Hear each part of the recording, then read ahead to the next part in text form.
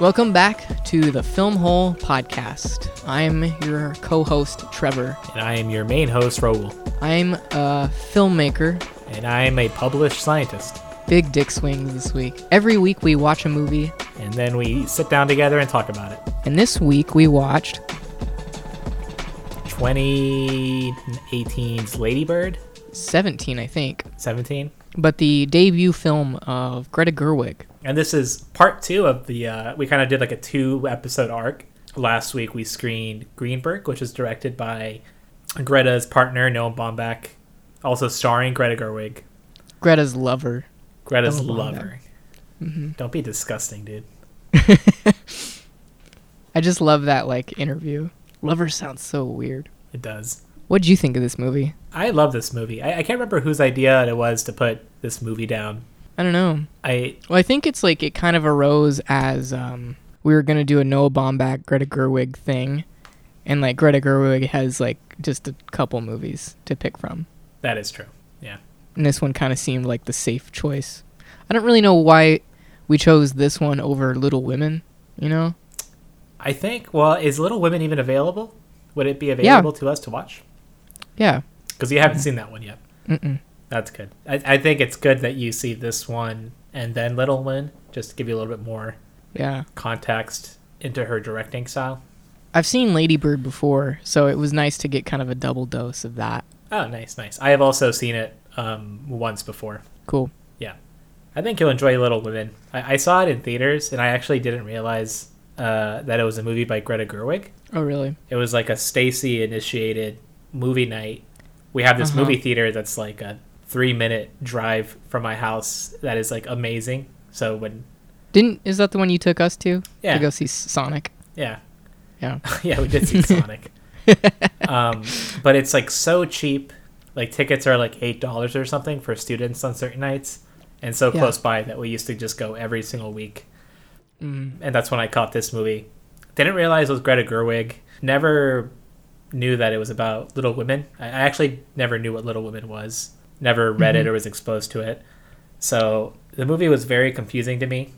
So you didn't see the one in the 90s? No. With Christian Bale and Winona Ryder? No, I did not see that.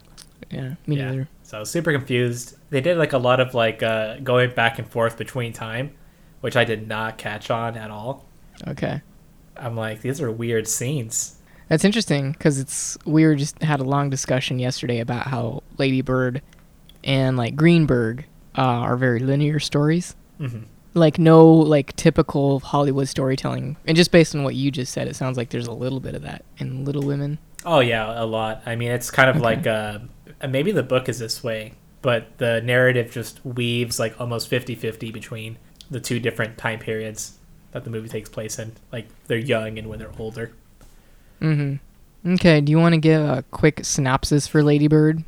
Yeah. So Ladybird places us in early 2000s Northern California, post 9/11 in the Sacramento area of California. The titular character, the self-titled Ladybird, is a high schooler that lives in Sacramento. She is very, not unlike Juno, I think, and how strong her personality is and how individualistic she is. Yeah, I'd agree with that. Yeah, but I mean, without giving too much away, it's a story about her life in her last year of high school before she goes off to college, and there's some tension about where her aspirations are at, where she wants to be in life, and that frequently collide with her parents, in particular her mother, and some other shenanigans that happen along the way.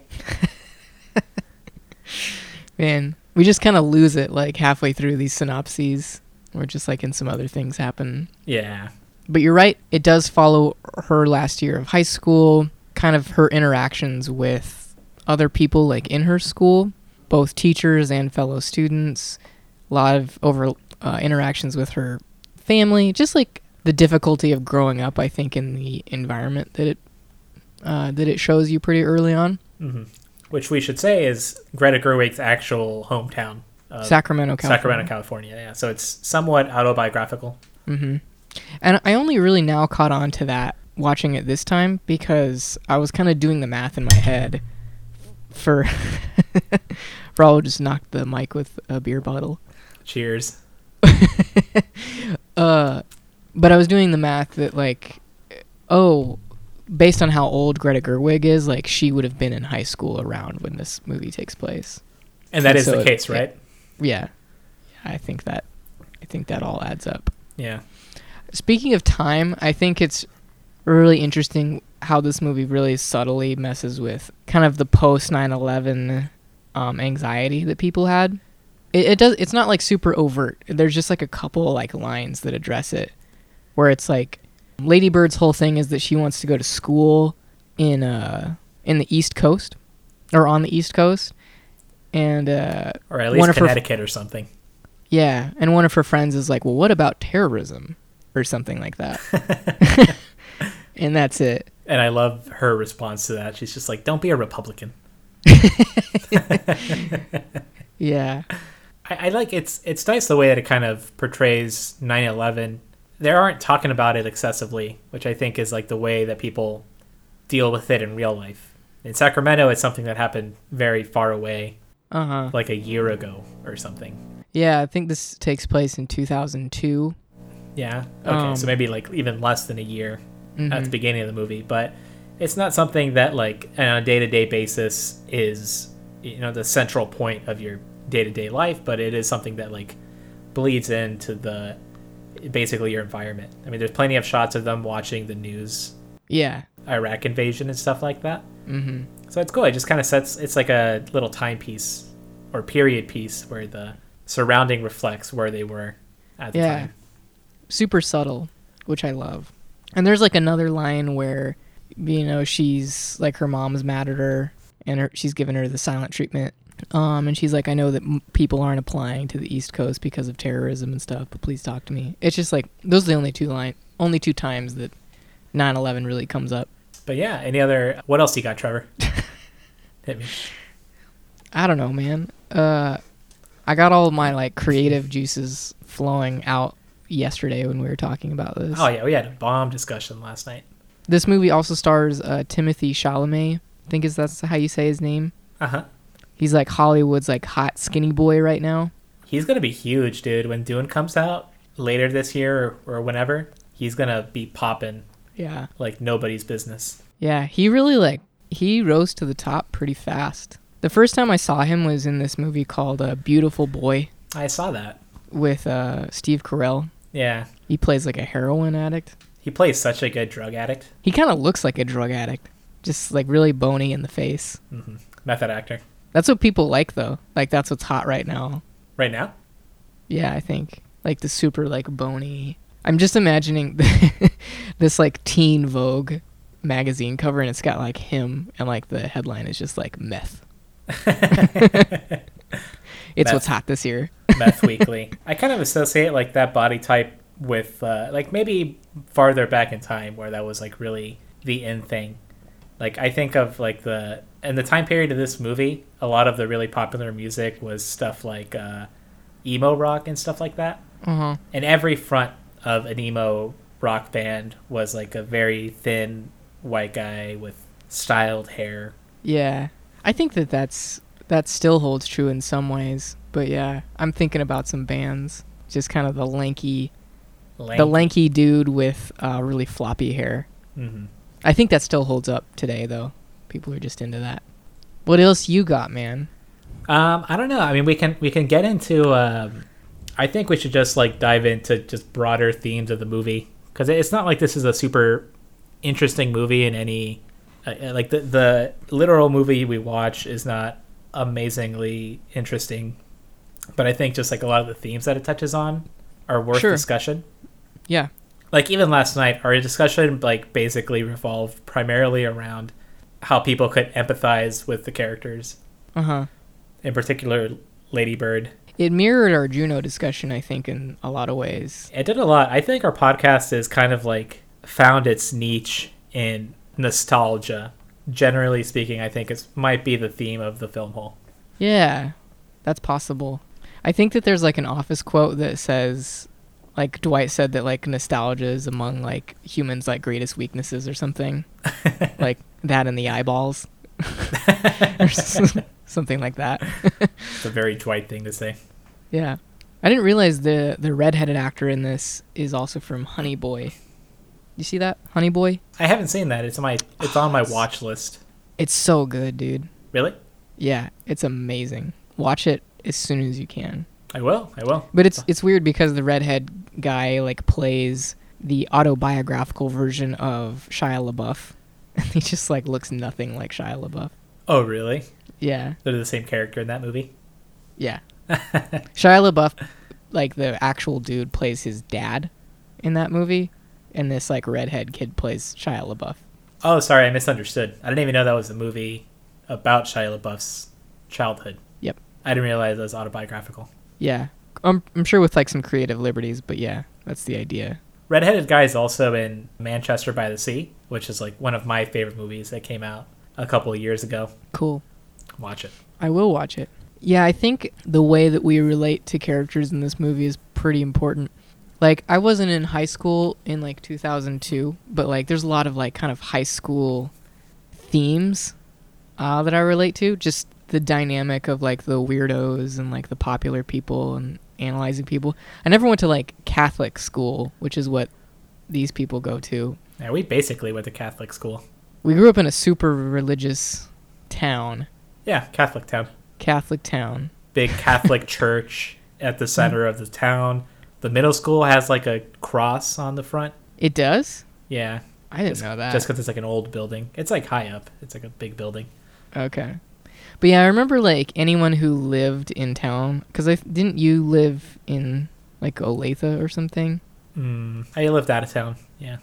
Yeah. In the country. But you didn't live like within the bounds of Spearville. Mm-mm. But everyone who did, like they all had like the same schedule. Like they all like went to church together. And they all went to like the same like Catholic stuff during the week. Because Aaron was like part of that. And it's just something I didn't relate to. But they're heavy Catholic influence. I did those too. Like, I don't know what they were called, but it was just like a weekly meetup where like everybody in your class just went. And I cannot for the life of me remember what we did.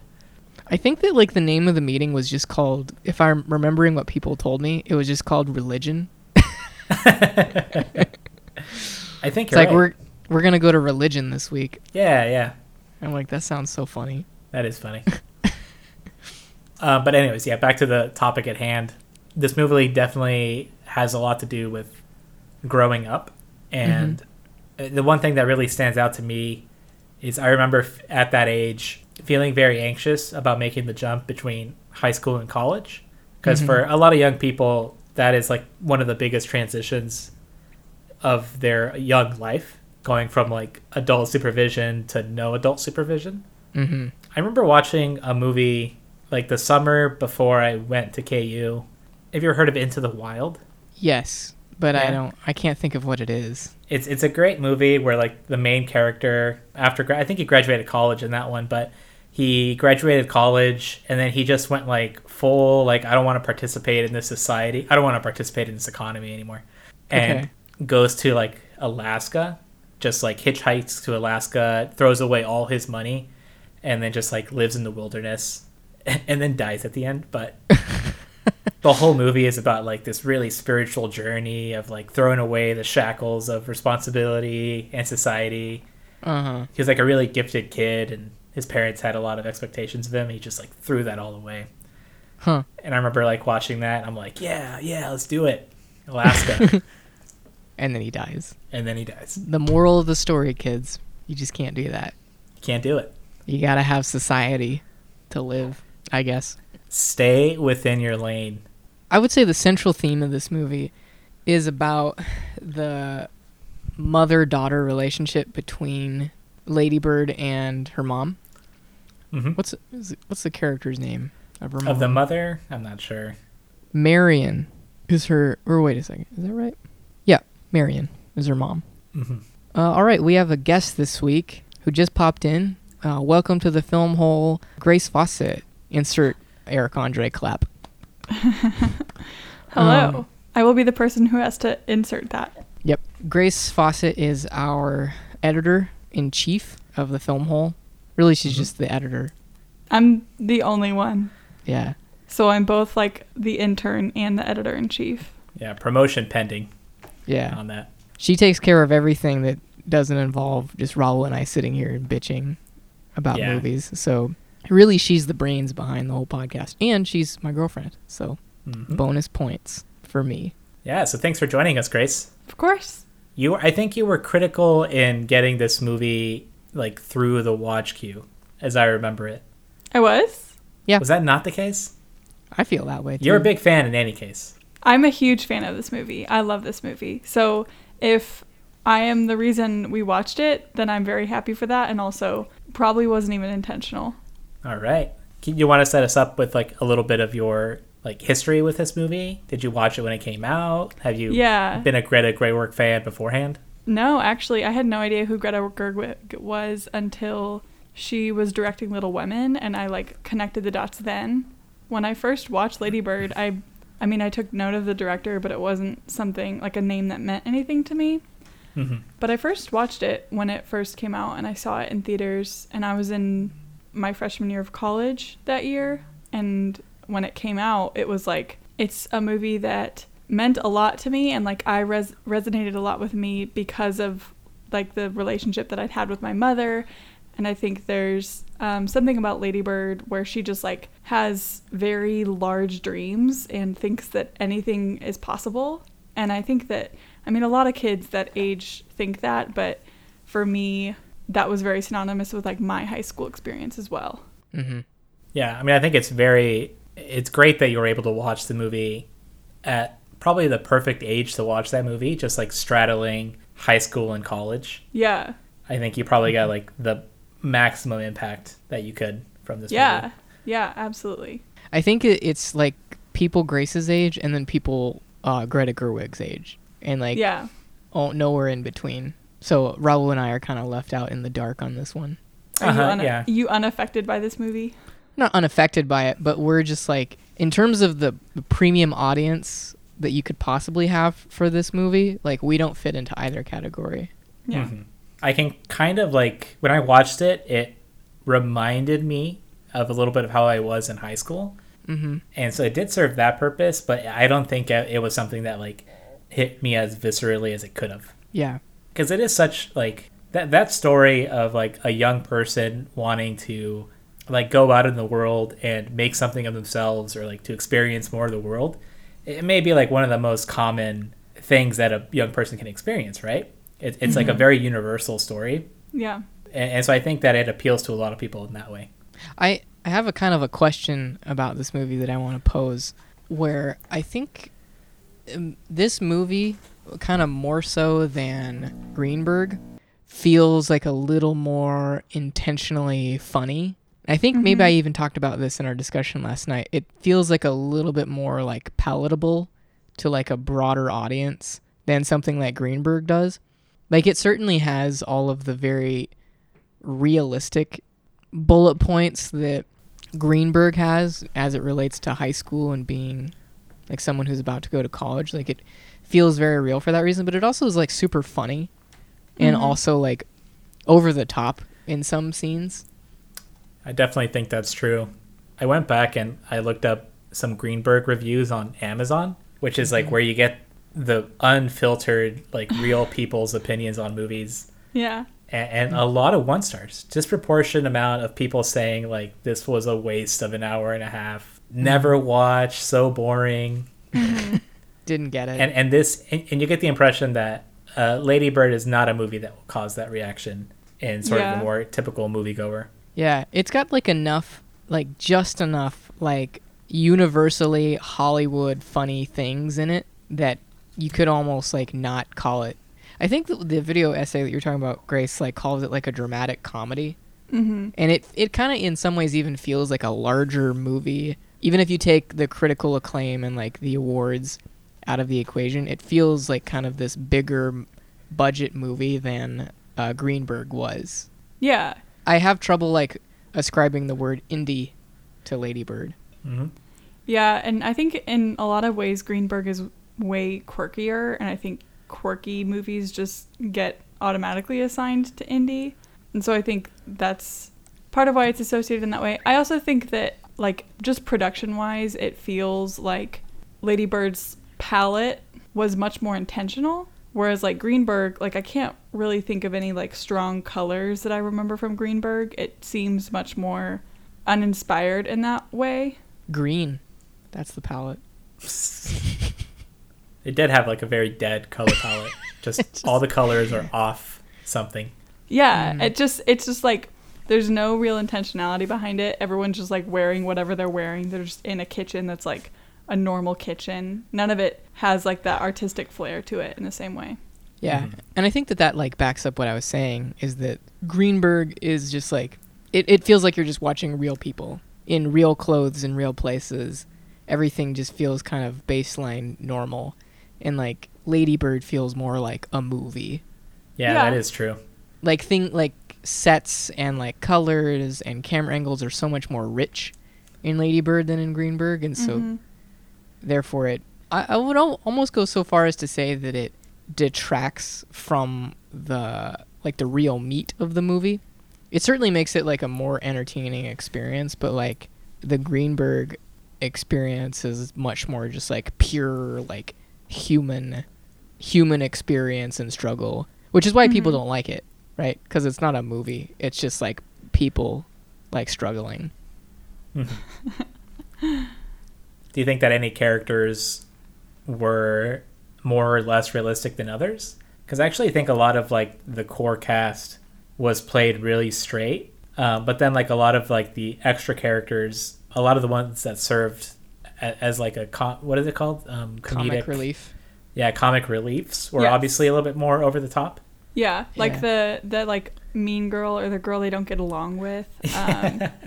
She's just like always tattling on them in that one specific voice. Yeah. That coach that Trevor likes so much, like he's not real.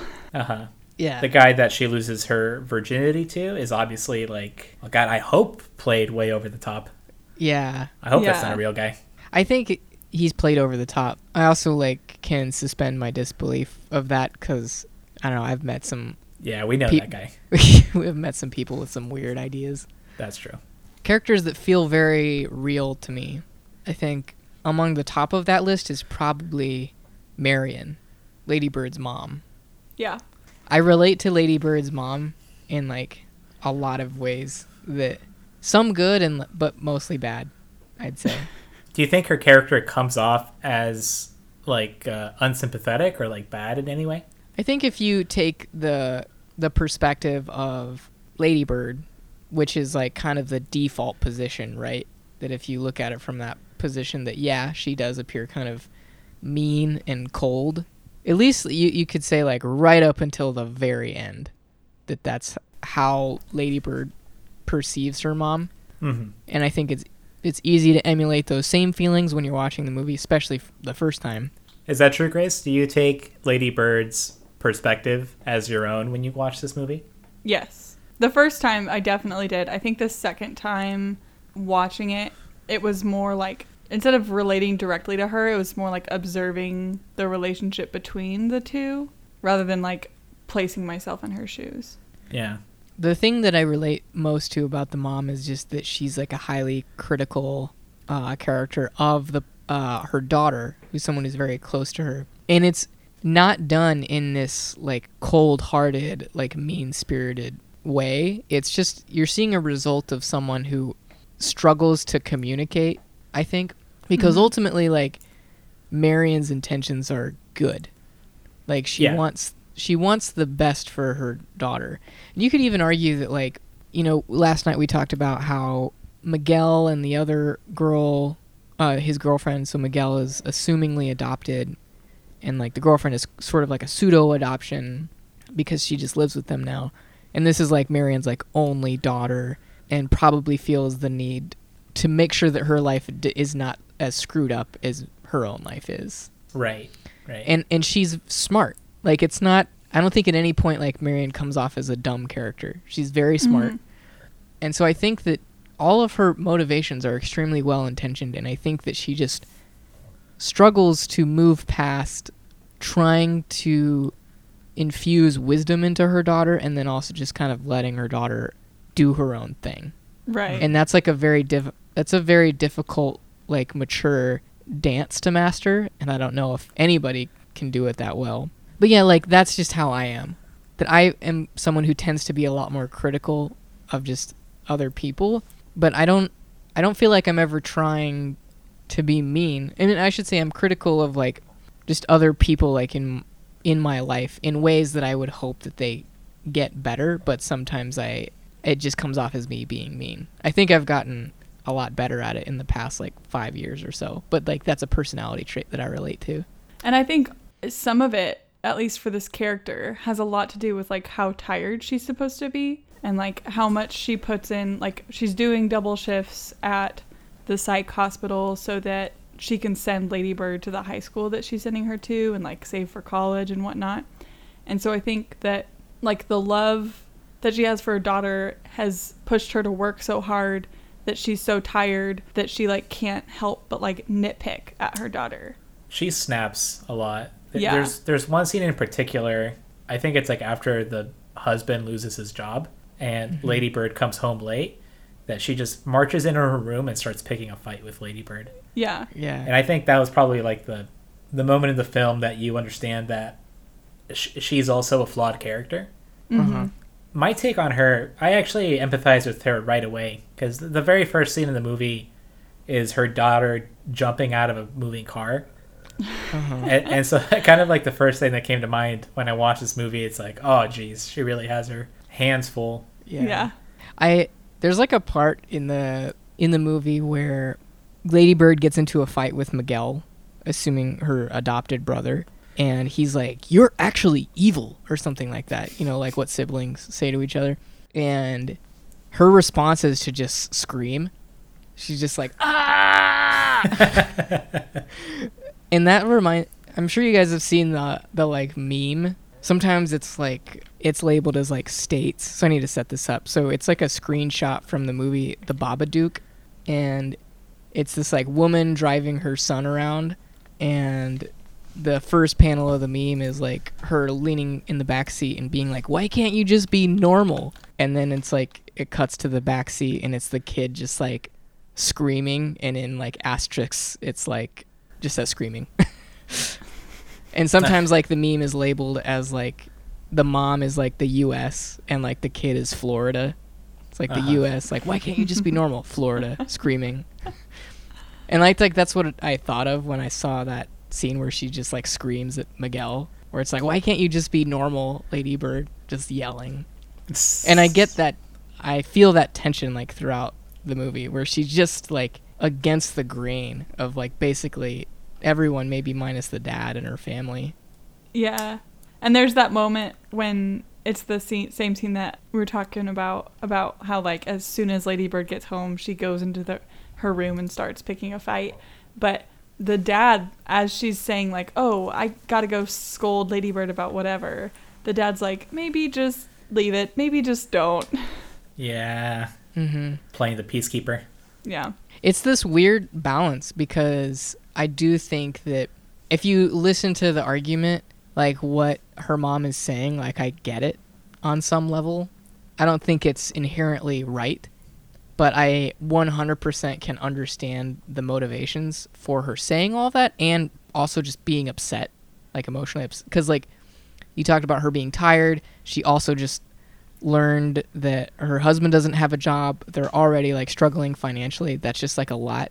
And then like when your troublesome like daughter comes home and it's just like adding to the equation, like yeah, you want to like tackle that immediately. But the mature thing to do in that situation is to take it in stride and try and like be a little bit more empathetic with your daughter. And so it's like I get why she's upset, but I also would hope that if I were presented with the same situation that I would be a little bit more kind. I think it's an interesting thing, like a parent, no matter what they're facing in terms of like obstacles, like one of the biggest keys of parenting is like, how much do I try and correct like my child? Like how much do I try and correct them to like set them on the right path, and how much do I let them be their own person and do their own thing? And like that's already a tough parenting thing to navigate, and add stressful financial situation on top of that, and it's impossible. Yeah, I should say like that scene is the only one in the movie where the mother comes off as like overtly callous. Mm-hmm. It's the scene like where they are facing like impending financial doom. Like I think that any person, like whether they've ever experienced poverty or not, would probably behave in the exact same way, like in that situation. Mm-hmm. Yeah. So I think that given their circumstances, which were like pretty desperate at that point, that her outburst seems, it's understandable. Yeah. And I think a lot of it is like her indirectly asking her daughter to like consider her feelings and consider the life that she's like taken on to benefit her daughter. And like as a teenager, you have like no concept of the fact that like other people can sacrifice for you. Like that's just not something you understand. Yeah. But I think the mom is like trying to get across that like I am so tired, I'm struggling so much, and you're not, like, you're just stressing me out. And the daughter's just like, you hate me. Mm-hmm. All that being said, though, I mean, can't you just like go one day without folding your clothes, Mom? Yes. Yeah. What a strange comeback, like the final words of that argument. It's like, don't you wish your mom like just didn't ask or didn't get upset when you didn't fold your clothes one time? And she's like, my mother was an abusive alcoholic. Yeah. Drop. Well, and that to me was like because I don't know, I think that's a typical mindset of people in that generation where it's like, you like really don't have it bad because my parents like actually abused me. It was like a normal thing that like parents of that generation experienced. So like I think that's just like her retaliating and a very like, okay, well that still doesn't mean like your daughter still has feelings and it doesn't take away from that. I would say I don't really think it's like a generational thing. I think it's just like an age and circumstantial thing. I think it's like, yeah, if you did grow up with like a much more severely bad childhood than like your current children, I think that you would like, this is speaking as someone who like doesn't have children at all, so I'm speculating, but it seems to me like if you had like a really shitty childhood, and even if it's marginal, if you like very intentionally and evidently had a better life for your own kids, that you would like hold that against them in some way. Yeah. Do you know what I'm saying? Yeah, I think I get what again. you're saying. Like you sort of wish. Well, it's like if you, and I'm not saying this is right, I'm just saying that like this is how I understand the mom's logic, where if you had just like such a shitty upbringing where your mom was an abusive alcoholic and you were able to send your kid to like private school and provide a house, and you weren't quote unquote abusive, and you were like the best version of like what you could be as a parent, and like your kid like still went crazy, you would be like, what the fuck, man? Like I had this like really shitty childhood, like why are you acting out, you know? Oh, yeah, that's the position I empathize with. Mm-hmm. I have no problem with like what the mom said. Like she's like, I'm trying the best I can here. You're doing better than I was at my age. Mm-hmm. So, you know, maybe less back talk. Yeah. And I think in the same, like on the same note, it could make them feel like they're still not doing a good enough job. Like, say you're doing literally everything you can for your child, and your child is still like struggling and acting out and like doesn't like you, and you're like, what else could I possibly, like, I'm doing literally everything I can, and you are very ungrateful. I know the line. I think that like I like this discussion because the actual, I think Raul, you said callousness of the mom is pretty ambiguous like throughout, depending on like your age and who you identify with. But the line in which I think the mom is just being overtly like mean and evil, and where I can't agree with anything that she's doing, and it's when they are talking about like what kind of colleges they can afford, and she's like, do you know how much we sacrifice? And Ladybird is like, give me a number so I can like so I can pay you back.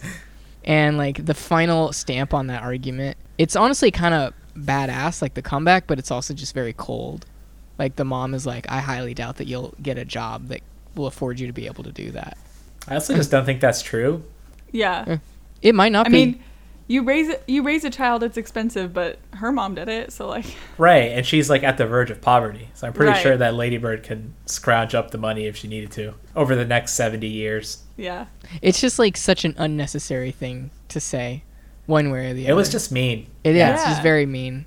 But I get it. Sometimes she acts really mean, but it's like when they're upset and just fighting. Yeah. At the beginning of the movie, she has a similar line when Ladybird's talking about like going to New York or Vermont, and her mom's just like, you couldn't get into those schools anyway, and then says something about how she should go to city college and then straight to jail. Did she say jail? Yeah, she's like, you should just go to city college and then straight to jail. Huh. Savage. And I'm like, if my mom ever told me that I should just go to jail, like, I think that's when I would feel like a real failure. Like, I think that is a zinger of a line. Similar is when she's talking to the school counselor or whatever about college options, and she is like, other schools like Harvard or Yale, and I know that maybe I couldn't get in, and like the school counselor just laughs at her, just like, there's no way that you can get it. And then she follows it up with like, it's my job to keep your expectations realistic or something like that. And regardless of her saying that that's her job, I'm like, what a terrible, inappropriate thing to do, to just like laugh at someone's like aspirations to go to Yale. Also, Ladybird like didn't come out and say like, I want to go to Yale. What did she say? She was like, I would like to go somewhere to like Yale, but of course I couldn't get in there. Already kind of moderating herself. Yeah. And then she comes out with a laugh and a scoff. Yeah. It's horrible. It's like especially as like a school like official, not even someone she knows. It's like someone whose job it's to be very supportive and unbiased, but also informative, and to like laugh at something like that is just, it's like, I feel like it goes against everything you're supposed to be in that position. Yeah. Well, it's interesting, like, noting all of the negativity that Ladybird receives, like, throughout the whole movie. Like, no one believes in her. No one at all. And she's still, in the back of her mind, is like, I'm going from Sacramento all the way across the country. I'm gonna do it. I'm gonna get into a college. I'm gonna do, like, all the financial aid applications. Like, I will find a way. And, like, that, to be that determined when everyone in your life is like, no. Like, you will never amount to that. It's, like, very brave of her. Mm-hmm. Props to her. I honestly didn't think she was gonna be able to do it. Yeah. I was, like, surprised at the end when it actually worked out for her. She's paying a lot in loans. Yeah. That's why financial aid, Dad. Yeah. I love that line. It's this weird thing that happens at the end of the movie where she definitely like made it to New York and did everything that she said she was going to do, but also just does it in really clumsy fashion. Yeah. Once she gets to New York, she immediately goes out to a party and gets too drunk and has to go to the emergency room because no one knows what to do with her. Mm-hmm. Just immediately falls on her face. I wasn't gonna. We should open this up to more discussion. Just what do we think about the ending and the film arc as a whole? I really quickly want to call out you though, since you brought it up when you said that you've been there. I've definitely had to. Been there. I had to take November 1st, 2016. Do you actually remember the date? Well, it's my birthday. Oh, that's when it happened? It was your birthday? Yeah. Oh, okay. Wow. I was like, that's incredible that you remember that. But that makes sense. It was a weird situation for me because I don't know if I ever told you the full story, but like I was just like at home, like hanging out. And in retrospect, I'm like sad that I wasn't just like chilling with you on your birthday. I think it was when I was just a lot more adverse to partying and drinking just because of like the whole Christian thing going on at that point in my life. But your engineering buddies just like called me. I think it was Ibrahim actually that called you. I think it was a different guy, the rapper friend that you had.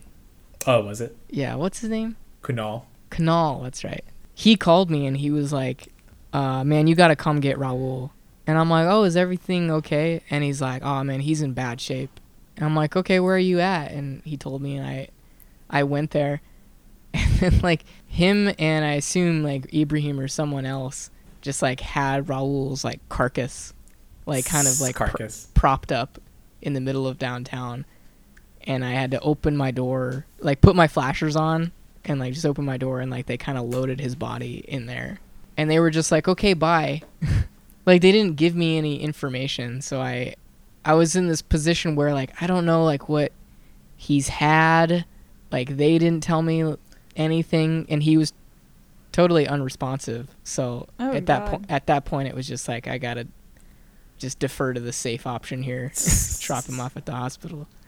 Can we talk a little bit about, like, the ending of the movie? Because I am just genuinely confused as to how I should be feeling about the end of the movie and, like, what message it's supposed to send across.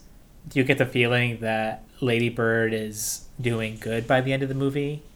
That she's on a good track? Or do you think that she's, like, lost by the end of the movie? Was the move a good idea at all?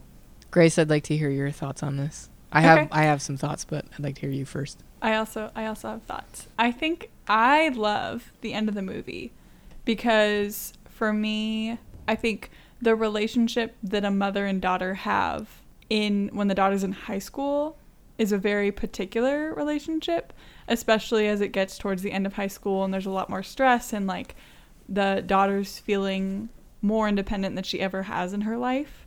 And so therefore, like, wants more space to grow. Like, those few years are very specific years in a mother and daughter's relationship. And then I really like the way they ended the movie because Ladybird calls her mom, leaves a voicemail, and is saying, basically, thank you for, like, raising me. And they don't show the mom's response. They don't show the mom reciprocating her in any way. And to me, that sort of signals that, like, the problem has not resolved. Like, you don't just get over, like, the struggles that you had in relationships with your parents, like, that immediately. It's sort of a dynamic that shifts, and, like, the way you argue changes throughout the years.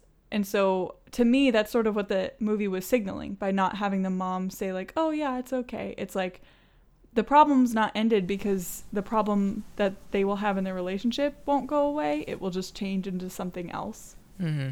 It certainly is true that the ending felt, like, very unresolved. Yeah. Because we never get to hear back from the mother. I also like the end of the movie and what happens. I think that for me, it represents, like, that period where I definitely had, like, a tense relationship with my parents, like, while I lived with them in high school. It maybe didn't look exactly like what Ladybird looked like, but I definitely didn't really like my home life all the time. And so when I went to college, I felt like a lot more free. But simultaneously, like, when there was a distance created between me and my home life, I was able to appreciate it so much more because I wasn't dealing with the day-to-day, like, bullshit and butting heads with my parents. I was able to look at it with a lot broader perspective. Mm-hmm. And so I think that, like, her recalling her mom and just seeing that very, like, subtle switch flip in her attitude towards her mom is something that's, like, one of the few things that I can empathize with Ladybird, where it's just, like, once you're gone, like, once there's distance between you and this thing that causes you what feels like a lot of pain, you can see all of the good things about it. And I think that was an appropriately poetic way to end the movie. Yeah, it's definitely, like, a truism that you hear thrown around that once your children leave the house, that they become your friends again. Mm-hmm. Because, I mean, we see this relationship shown so much time in movies that, like, the teenagers and the parents just don't get along for a lot of reasons. Mm-hmm. But it's also been my experience, too, that after you leave the house, you get to have, like, a somewhat more normal relationship to your parents. Mm-hmm. There's something about having a teenage kid living in a house with their parents that just seems so unnatural. Yeah. And the kid doesn't like it, and the parent doesn't like it, and you're just like, why are we doing this? Yeah, but you have to. I hate my roommate. That's just, like, part of the process. Yeah. And you realize, like, in the end of the movie where, like, she does fucking fall on her face right at the end. So, like, there is a certain level of, like, yeah, you do need to be sheltered by, like, an older human for a while. Like, you're definitely going to make some mistakes, but, like, as much as we can minimize the amount of time you have outside the house, that's, like, the best way to go, because you're going to fail. And you will only fail more catastrophically, like, the younger that you are. I think what's really interesting to me about the end of the movie is there's the scene where she discovers the letters, like the half-written letters from her mom that her dad stuck in her suitcase. And after that, is when you see her go to the party and get absolutely obliterated. Like, it's not, she sees the letters and she immediately calls her mom. She like calls her dad and talks to her dad about the letters. And then she goes and gets super wasted, spends the night in the hospital, goes to a church, and then is sort of like, okay, now I'm ready. For what? Ready to like try and understand the other person's perspective in this argument. Okay. Do you think it was because she fell so flatly that night that she realized that? Or do you think that she fell so flatly because it was like a response to the letters? I actually didn't give much thought to this, that she might have like overdrank that night because she was going through some turmoil. Yeah. About her mom's feelings, and that was just like in her mind the whole night. I kind of felt that way. Okay, that makes sense. Like, it's the letters cause the party and the church scene to happen, and then we're back to the subject of the mother-daughter relationship. Yeah. I think that less so the letters, but like the letters are definitely like kind of the inciting event. But I think it was more like when she was talking to that guy and she was asking if he believed in God. Oh, yeah. And he was like, no, that's ridiculous. And she's like, oh, okay, like people have used the names that their parents give them, but they don't believe in God. Like, okay. And it's, for me, that whole exchange represented her kind of just like realizing the mentality of her local family versus like what she thought was the promised land of wokeness. Like I think that when she went to the East Coast, she was expecting like everybody's going to be on the same page with me and just like get me in a very universal way. And then when she brings up this one kind of small thing that is more related to where she's from and like her experience, people are like, that's ridiculous. Like, won't even entertain the thought. So she's like, maybe I don't belong here as much as I think that I do. Like, you take the whole relevance of religion or like what it means to her out of the equation. It's just like, this person is not jiving with me on these ideas in the way that I thought they would be. And like, I feel a little... To be clear though, she's religious though, or she is not religious, right? I don't think so. But I think that because of where she's from, she has a certain amount of like respect for it, just because like that's her origin, right? She finds meaning in religion in some way, or like she finds just meaning in like what she's been taught, or like what her family has like been a part of. Yeah, you're definitely right that those two weren't jiving at the party. These series of events I'm more confused by. I'm not really sure how to roll back the God conversation and the church thing in. I'm not sure if she found religion by the end of the movie. Because she says to that guy, like, people will take the name their parents gave them, but they won't believe in God. At that point, presumably, you know, she like disregarded her parents, the name their parents gave her, and I believe she's also not religious. And then at the end, she takes back her name, and that made me think that she also took back her religion. Yeah, in a way. I don't know. Do you think it's that clear? I mean, she went to the church. I don't think it's that clear. I don't think that religion for her represents religion as we normally think about it, as like a moral compass, or, you know, believing in something greater than you. I think it's just like, that's just like part of her world. And as a result, she has a certain level of respect for it, whether it's subconscious or not. And I think to be face to face with someone who you kind of expect to just basically be you, like just get you, and they say like, that's ridiculous, and not even give that question the time of day, is sort of a juxtaposition that makes you rethink your origin and like appreciate it a little bit more. Yeah, I definitely think you're right that I don't think it's supposed to represent like literal religion or her belief system, but I think it is represent home, like Sacramento, an area that's embedded in religion, and that's the world that she grew up in. Yep. We should talk about funny scenes, but like the scene where like the guy like disses her CD collection. Oh, you have terrible taste in music. Yeah, it's all like, greatest hits. I'm like, what's wrong with that? They're the greatest. Yeah, I love that line. Yeah. Kids Bop 17. Wow, what a reference. bookmark this for future funny scenes, but like when she calls out the anti-abortion person in the gym. Oh, yeah. My God. I want to talk about that. I'm like, she's going to get the book. And then she did. Yeah. Yeah, she did. Get the book? What? Or what is it? When they throw the book at you? It's like a law term, the law book. Oh, okay.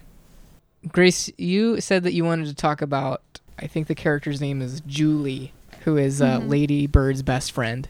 Mm-hmm. Oh, yeah. Start us off, Grace. Well, I think that character and of herself is a very interesting character. Like, overall in the movie has a fairly minimal role because of the fact that Ladybird sort of cuts her off. Yeah. But then, like, when Ladybird finally decides to, like, go back and, like, be friends again, the girl's, like, very open-armed. Like, she's like, yep, be my friend again. Sounds good. Which is an interesting dynamic, like, between two characters when there's supposed to be strife. Like, you would think they come back and it's some sort of, like, begging for her back. That's interesting. I kind of felt like the reason that they reconciled is because they both kind of, like, came to this breaking point of, like, being able to cope with their current emotional situations. So, like, with Julie, is that her name? Julie? Yeah, I think so. With Julie, it was like she didn't have her best friend and she was just hanging out with this, like, total dork. Like, the real, like, dork in the movie. She was so funny. Yeah. Having to, like, backtrack on, like, you know, she's not hanging out with the person she really wants to hang out with, and she didn't have a prom date. So, like, that all kind of accumulated to her just being very depressed and sad. And Ladybird, similarly, just on the kind of the other side of the spectrum, was hanging out with these super fake people that she thought were her friends, but, like, that's right, they didn't want to go to prom either. And, like, they both were really upset by those situations, and I think that that's when they realized that they could come back together. But I didn't feel like it was, like, a very, like, Julie was just waiting there with open arms. I think they just kind of both realized that they were the most friends with each other. It was necessary for Ladybird to dump the other friend group, because, like, that's what instigated the friend breakup in the first place. Mm-hmm. I don't know if she, like, got to that or not, if she explicitly told her best friend. Well, I think it's implied because... It's implied, as she would know. Because it's like why she there. It is the prom night, and, like, yeah. I think there's, like, that has a really big significance in the movie, because it's like they would have been going to this dance together because they've been shown going to other dances together, and because Ladybird comes back to her on prom night of all nights, like, that's why she's forgiven.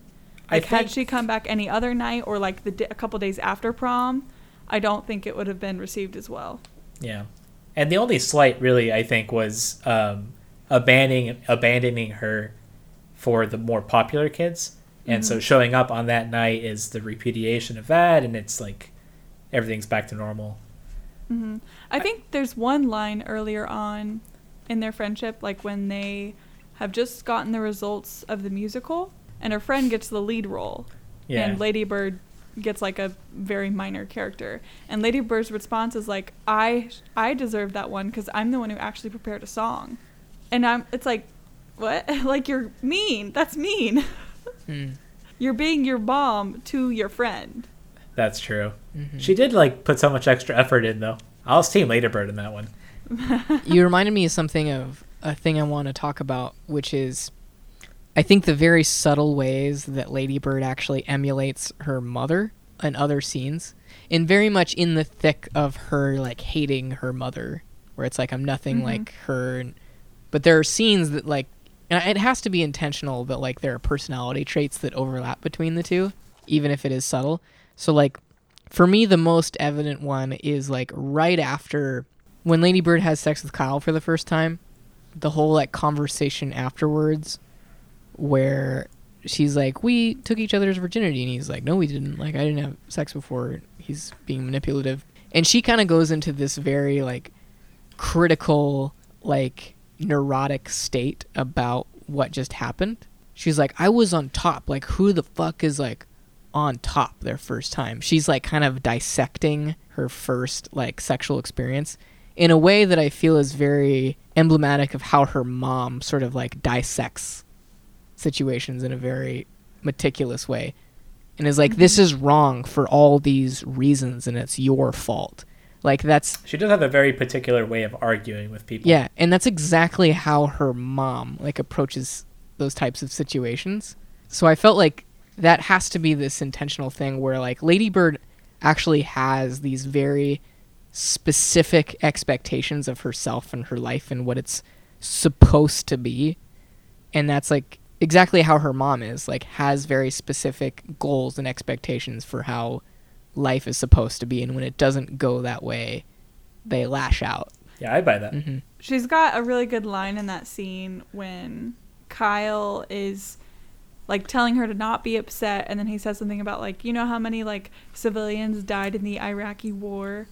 And Ladybird says other things can be sad, it's not just war. Yeah. And that is like her being her mother back to this kid, and it's like the same dynamic of like she's thinking this kid is so stupid, like how could you not understand this? And that's the same way her mom treats her. Yeah, Kyle is like so dramatic in like all of his scenes, and like Ladybird doesn't in a lot of her interactions with him just doesn't quite get it.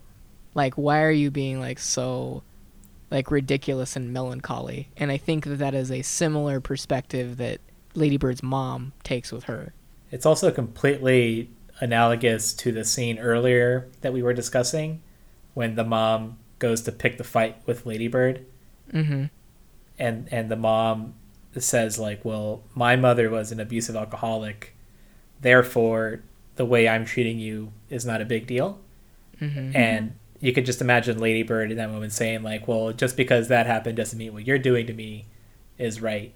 Like, compared, like you can't like approach this as a relativist and say because of X then A.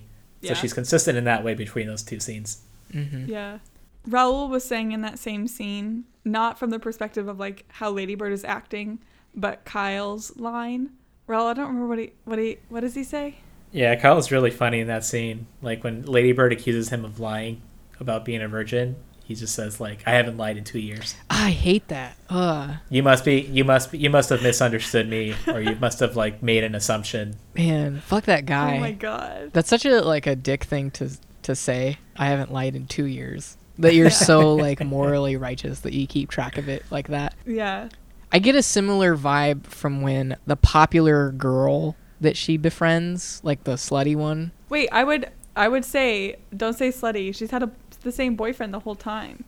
I don't know. I'm just saying slutty because like the movie like portrays her as like, this is the slutty girl. The one who portrays her as sexy. Yes. Like when she realizes that the house, like the big house, isn't Ladybird's, and she ends up at her actual house, and she's like, you're a liar. Like, I hate dishonesty. I hate Well, and then she goes on to say like, I can't even begin to understand why someone would lie about that. And it's like, that's because you're fucking rich. Like, you don't get it. Was that before prom? Yeah. Did they make up between that and prom? No. Yeah.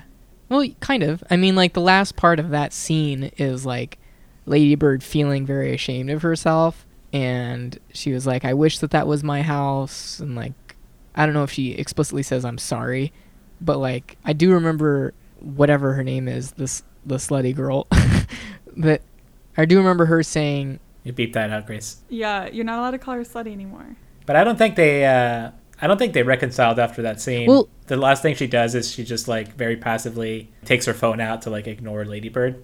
Well, she says like apology accepted, like very... Yeah, she says like apology accepted, I guess.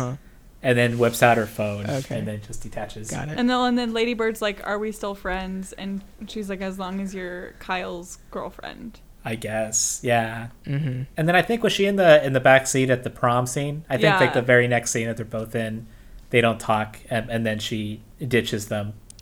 The whole like, you're too cool for prom thing, I don't get at all. It's like, who doesn't... No, that's 100% like a thing in high school. Like, who doesn't want to go to prom? Like, that's like a milestone of like your high school career. It's like, you guys just want to not go to graduation. It's like, fuck those guys. Did you guys listen to that This American Life they put out a few weeks ago? Yeah, about prom. The Kansas prom? Mm-hmm. That was so good. That made me really like... The Kansas prom? It made me really nostalgic. What are you guys talking about? There was a town.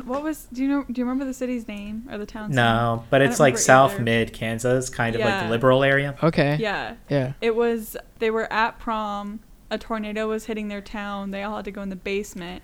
And when they came back up from the basement, the school was fine, but like the entire town was destroyed. Whoa. Okay. I really want to talk about the dynamic of the friend Julie who is in love with the teacher who has a pregnant wife.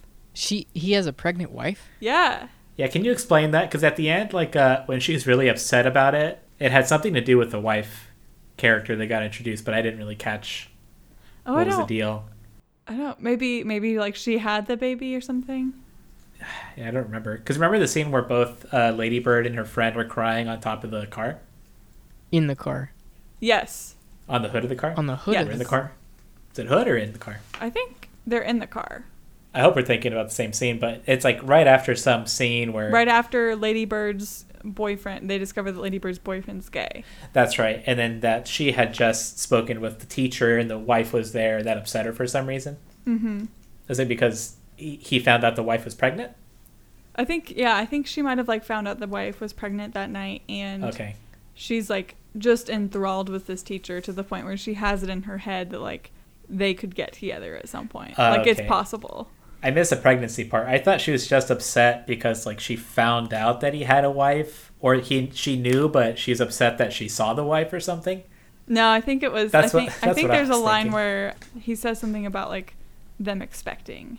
That makes much more sense. No, but she had some real chemistry with that teacher, and I was rooting for them. Oh my God! In class, he's like trying to explain some sort of like exponents or something like that. And they're sitting in class, and he's like, "Can I get some like confirmation, some head nods, whatever?" And so they're nodding, and then he goes, "And maybe even verbal." And she immediately goes, "Yes, yes," like in a very like sexual way. Yes.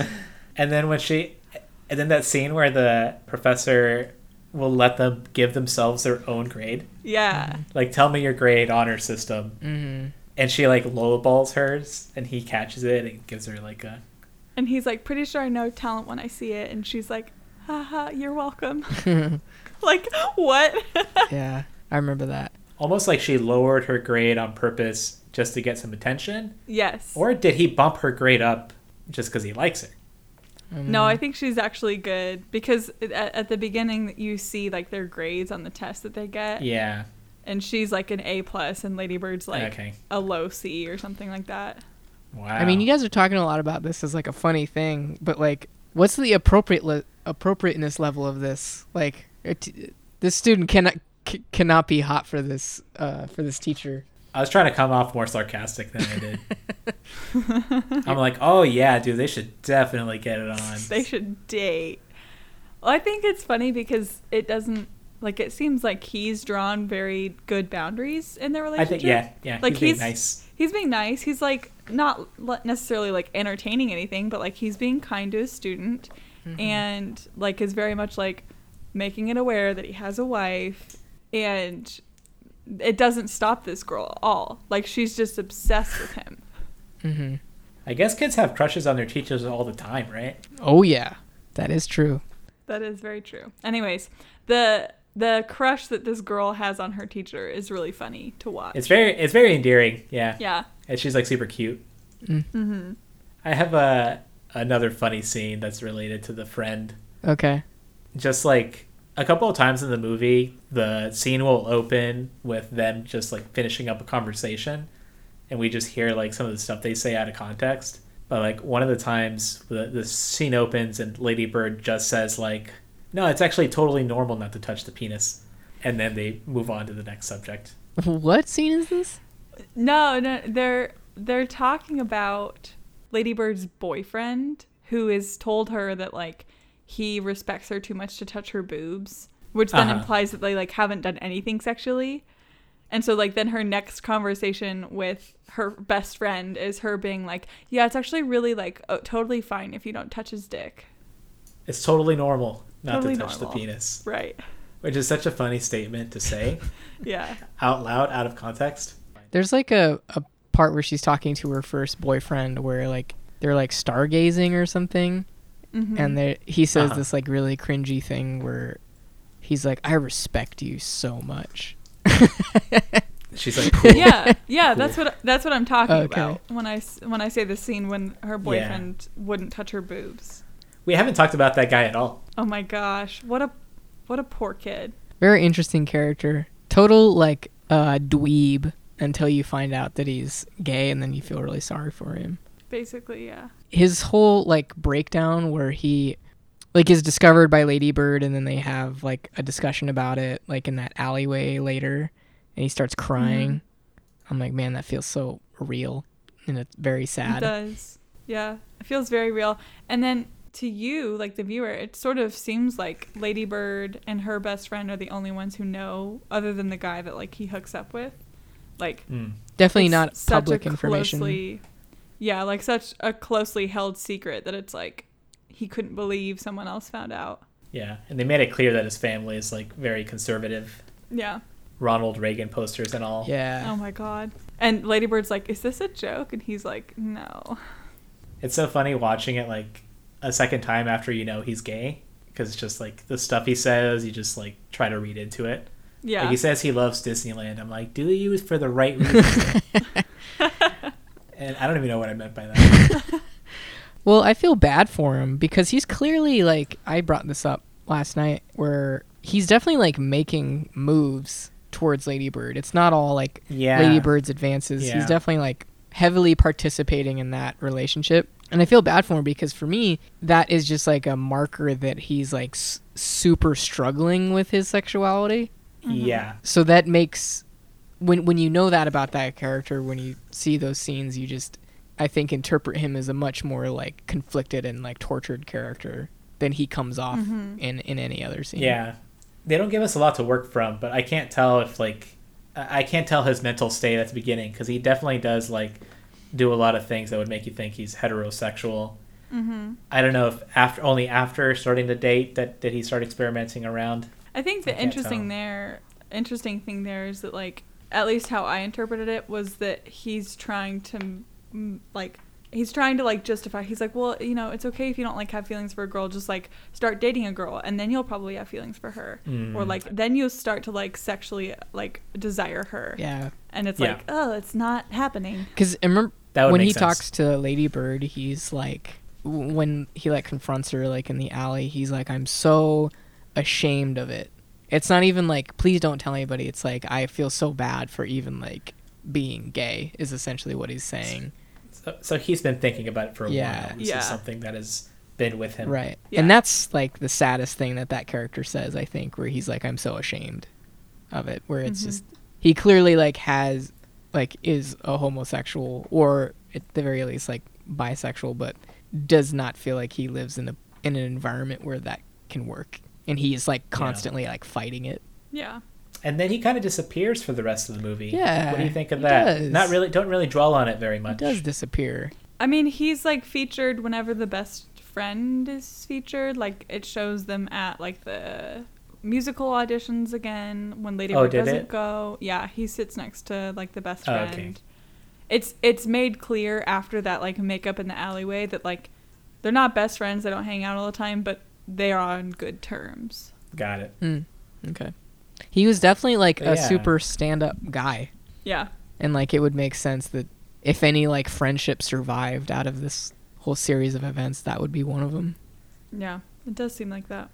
Well, and he's the one who at the end spills the beans about her wait list. Ah, yeah. Yeah, he's the one who sees them in that restaurant. But I think like him even knowing that she's waitlisted like is an indication that they are like they maintain friendship enough that he's like updated on her life. Yeah, that's the impression I got too. But what do you think of the fact that like the way the movie's structured is kind of different? I feel like if it was a more normal movie, maybe directed by a man, that the relationships would like take up most of the movie. Like the movie wouldn't even be about the mother-daughter relationship. They still have romantic interests, but they come and go, and then it's back to like the core of the movie. Like the movie starts and finishes with mother-daughter troubles. Yeah.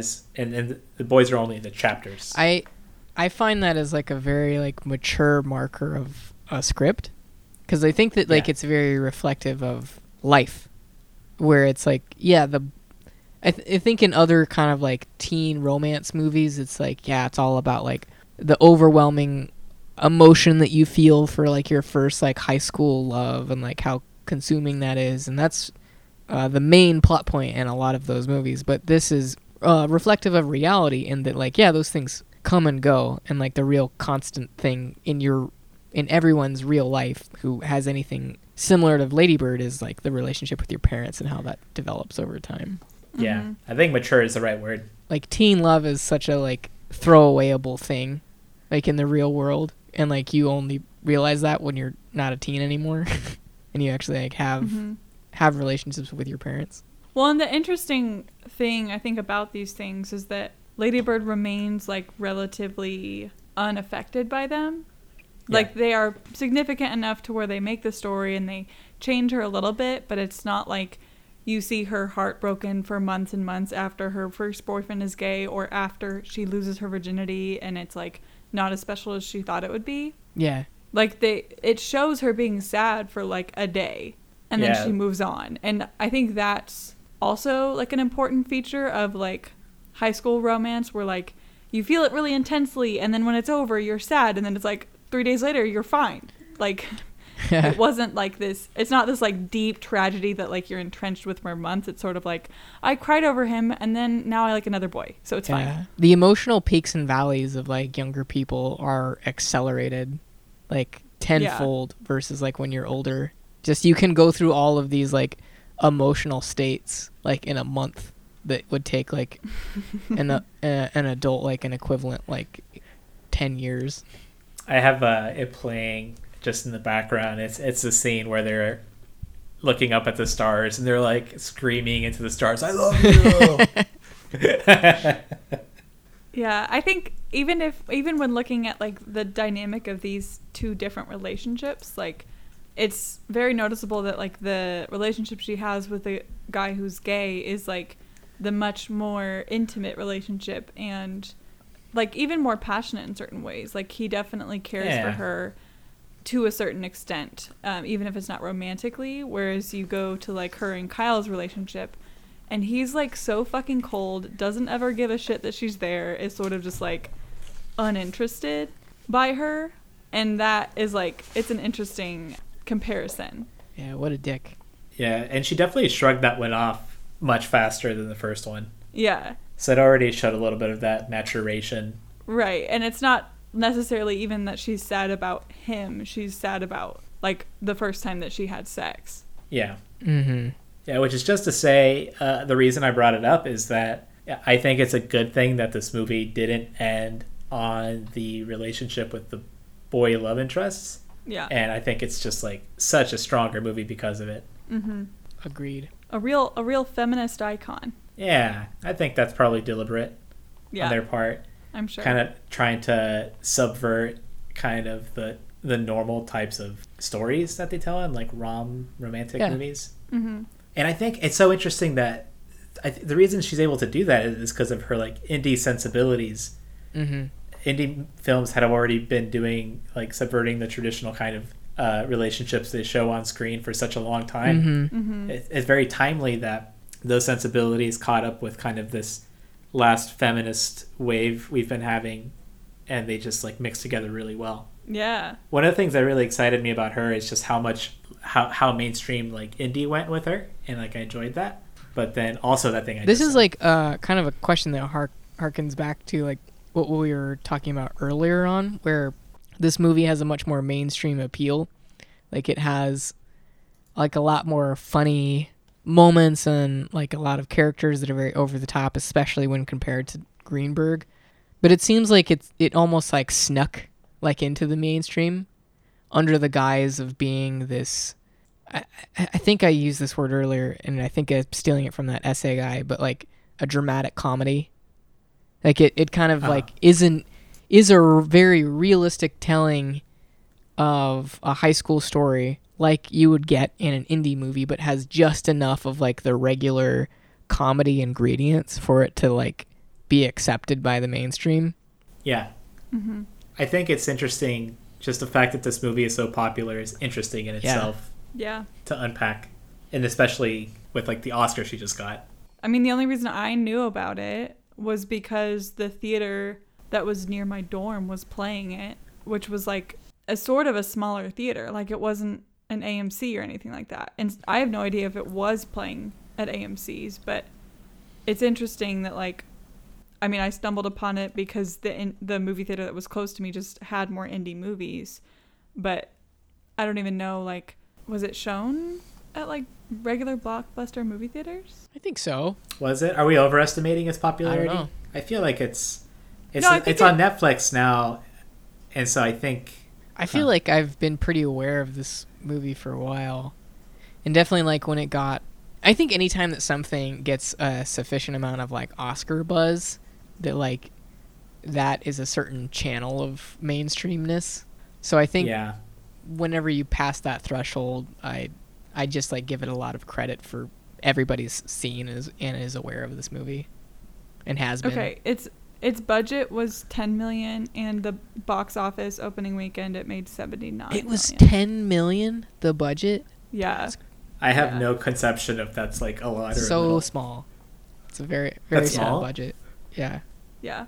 That's like you give every main actor $1 million and you're done. Well, and it didn't make that much either. It only made $79 million. Still, though. Is that good? Yeah. It's a pretty huge margin. I mean, yeah, the profit margin was really good.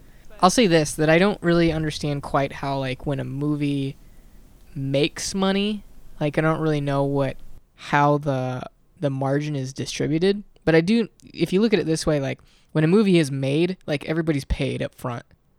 Like, all cast and crew are, like, paid for their time in this movie. And anything, like, so once the movie comes out, if you're, like, an actor or a cast and crew member, like, it's fine. Like, you've been paid. You don't really care about the success of the movie.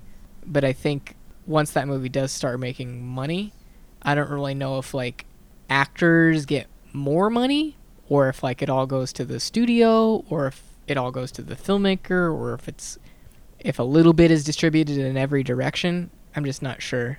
Yeah. I just know that, like, it's a big deal if a movie has, like, huge margins, because everybody's already been paid for their time. So it's just, like, extra money at that point. Money man, gotta get paid. What do you guys got as far as final thoughts on Ladybird? We haven't talked about the name at all. Like, how she calls herself Ladybird. It's like a kind of name a hippie would give yourself, right? That's what makes me think of. It kind of sounds like a dog name to me. You know what? It's a dog name from King of the Hill. Ladybird. Is that what it is? Yeah. I love that show. Well, I think it's like a specifically interesting topic because even like the fact that she's naming herself ties back into the relationship that she has with her mother, because like choosing to name yourself something different than what your parents named you is like a direct slight to your parents. Oh yeah, that's a big fuck you in this situation. So I think that it's a very interesting premise that you start out the movie with. Like the very first car scene, you have her arguing about her mom's calling her Christine, and she's like, no, you said you would call me Ladybird. Mm-hmm. And like it just very quickly like sets the tone for like not only like how the mother is critiquing Ladybird, but the ways that Ladybird has hurt her mother, like unintentionally, in the way that like 16-year-olds do. Do you guys, or like do you know anyone who has something like that, like a name that they just gave themselves? Like I've had nicknames like in high school, but like I've never been like, this is my name, call me this now. Yeah, I think it's more than just a nickname for sure. It's like a very deliberate sort of renaming. Mm-hmm. But yeah. I've never even like, I don't know if I've ever even known someone like that who insisted on being called something else. No, I mean, I know a couple of kids who did, but it wasn't like a name that they made up for themselves. It was like their middle name or something.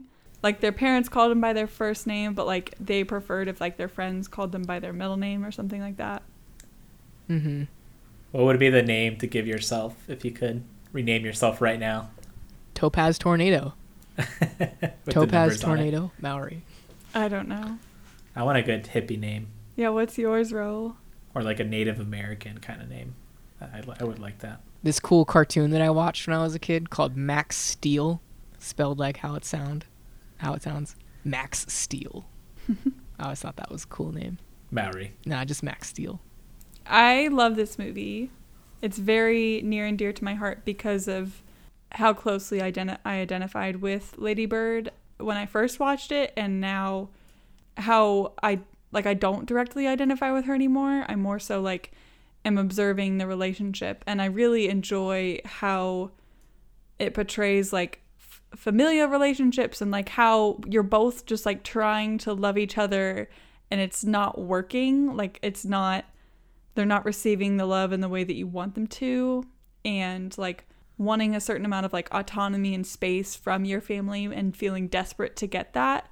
So I love this movie for all of those reasons, and I think Greta Gerwig is a fantastic director, and I've loved everything I've seen from her so far, and I can't wait to see more. That's great. Yeah, that's great. So my thoughts on Ladybird is that I really like this movie. It was cool. I feel like extra cool that like I saw Greta Gerwig a long time ago. Mm-hmm. I like that interview where Greta Gerwig gives her like thoughts on like what makes an indie filmmaker from last week's pre-show. I don't know about that, but the things that make an indie fan are that they were there before it was cool. And so I've earned a badge today. Congratulations. Everybody should know Raul, Grace. how cool Raul is. Let it be known. Raul is the coolest guy. I'm a level 7 hipster. Maxed out. So that's my final thoughts. My final thoughts on Ladybird is I also really enjoy it. I think that this time more than any other time, I mean, I've only ever seen it once, but I think I was able to sink my teeth into like the adult characters a lot more than I was the first time I saw it. Because I think the first time I saw it, it was more of just like a teen angst movie. Like, look how mean this mom is, and look how like outgoing and like creative and like aspirational Ladybird is, which is not an uncommon dynamic in movies. And I think I just absorbed it surface level as that the first time I saw it, and now I was able to just like get a little bit deeper and like, oh, every single character in this movie, aside from like the cartoony ones that we've discussed, has like real world motivations and reasons for being on screen, in ways that I can empathize with almost all of them. So, and hearkening back to what I said about how it has just enough of that like silliness to make it into the mainstream, I think it's this incredibly strong movie that has a lot of like real character, human things to say about everyone in it, but also is just approachable and digestible enough for like anybody who likes movies to get into. And it's not hidden behind this like wall of indie movie like something like Greenberg is.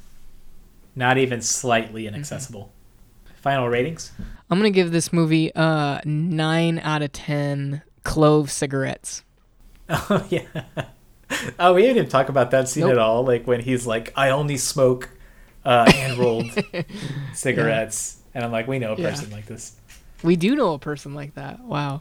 Okay. I will give this movie, because our ratings are never exciting. And I you know, that's something we can be better at in the future. Stop giving out so many like 7, 8s, and 9s. I'm going to give this movie a 10 out of 10. I'm going to stir Eric things Andre up. clap. It deserves it. 10 out of 10 what? Oh, shit. You forgot the main mechanic of the rating. The rating is just a vehicle for the puns, not the other way around. Yeah. Except in this instance, which is good. I'll give this movie 10 stolen grade books out of 10. Nice. Mm. That was the one that I had in my head originally, and then I decided to dig a little deeper. Did you really have stolen grade books in your head? Yes. Wow. Yeah. Really? Wow. I did. I will give this movie 10 out of 10 quirky golf embroidered pillows. Yeah. Oh, yeah. I didn't even understand that pun. What do they say? Like, I'm not something a about diet. They're not vegetarian. They just exist on greens. Is that what it said? Yeah, golfers aren't vegetarian. They just exist on green. Okay, like vegetable, like green, like golf course vegetables. greens. Yeah, golf course greens, and then, vegetable salads. greens. Yeah. She's just like, I just couldn't not get this. She's It's like, so it good. just makes me laugh. It's like very live, laugh, love energy. Thanks for listening this week. Our music is by W. Look them up on Instagram at @_double and 2 U's. Editing this week done by Grace. Are you doing the editing? Yep. Grace Fawcett. Thank you, Grace. Thanks, Grace. Connect with us at @FilmholePod on Twitter and Instagram. Thanks again. See you next week. See you next week. See you next week. Special thanks this week to Savannah Smith and Christopher Maddie and also Stacy. And thanks to Brady Goodman for hosting our shit. Also, special thanks to Jessica Geiger and Kale. Wait, what's Kale's last name?